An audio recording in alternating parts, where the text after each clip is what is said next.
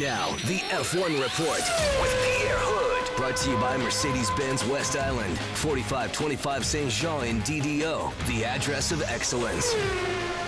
I know it feels like an afterthought the morning after a blockbuster trade like that, but it is the weekend of the Austrian Grand Prix. Are you excited for this one, Pierre? I am absolutely excited, Terry. I was so glad when F1 got back to Austria.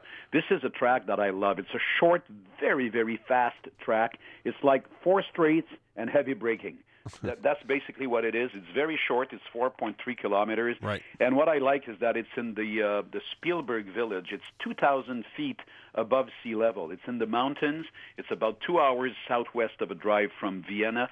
And it's the most beautiful green backdrop that you can ask for in the Formula One season. So it's a very strong challenge for, of course, for drivers and cars alike. Also for Pirelli, because basically with all those high speeds and the fact that weather can change so much in the mountain, it's hard to predict how tires will react. So, but according to the layout of the track, Pirelli is bringing the softest compounds available, including the ultra-soft compound that we've seen in Montreal. So they're trying to cope with the very demanding aspect of that track. But of course, if you're talking about raw speed, heavy braking, and you need that very, very flexible type of engine, well, then again, you talk about a very interesting and proving ground for Mercedes, of course, and you have to put Lewis Hamilton and Nico Rosberg on top of the favorites for that race.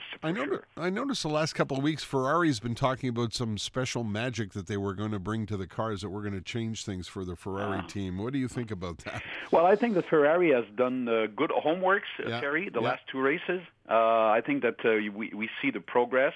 Now, the thing is, and we're getting into that very, very fine line in the season where you have to ask yourself, is there room for improvement with the actual foundation, or should you basically just build on the 2017 car? And I know it may sound very early. We're barely into the second third of the season. Yeah. But you have to be realistic about what do we have. And I think the problem at Ferrari right now is that they don't fully understand what their 2016 livery is like. Right. They don't understand that car yet.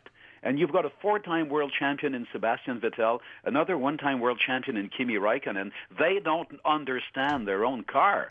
So that's the problem with the overall operation of Ferrari right now. In what direction should you go? So the thing that you have to rely on is better performance the last couple of races, better race management as well from the team.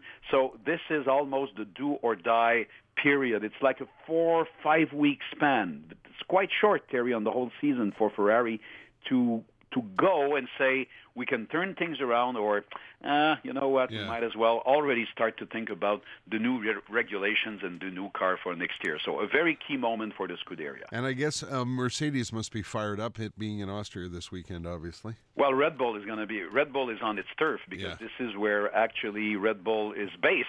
Right. This is Austria.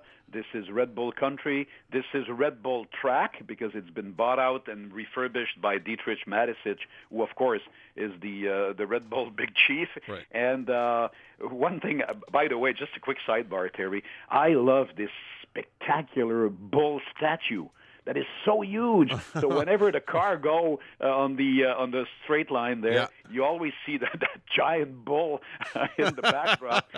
That's quite impressive. So, this is Red Bull country. It may not be yet a good, suitable track for Red Bull because, as I said, it's all raw speed. But this is an event that I love. I'd love to attend live in person the Austrian Grand Prix for sure. What time do we get started on RDS? Okay, well, we're back to our usual European hours, Terry. So it's 7:50 pre-qualifying show tomorrow, and it's a 7:30 pre-race show on Sunday. And, of course, the race is also on TSN for those who want to watch in English. All right. Well, I guess you'll be on your phone a lot today, Pierre, so good luck with the day. Thank you, Terry. And we will talk, of course, F1 on Monday. Yes. But don't forget that tomorrow, the hunting season is on. This is free agent Oh, season. that's right. July 1st. That's So right. Montreal is not done, believe me. Yeah, Marc Bergevin is going to be very, very active, or try to be very active on the free agent market. So I guess we'll have a lot to talk about on Monday morning. We as well. sure will. All right. Well, it's going to be busy for you, but enjoy the weekend. Have a good one, Terry, and Okay. I'll talk to you on Monday. All right. Thanks so much, Pierre. Bye now. Bye-bye. Pierre Hood on F1 all summer long. And, of course, this morning we had to talk PK.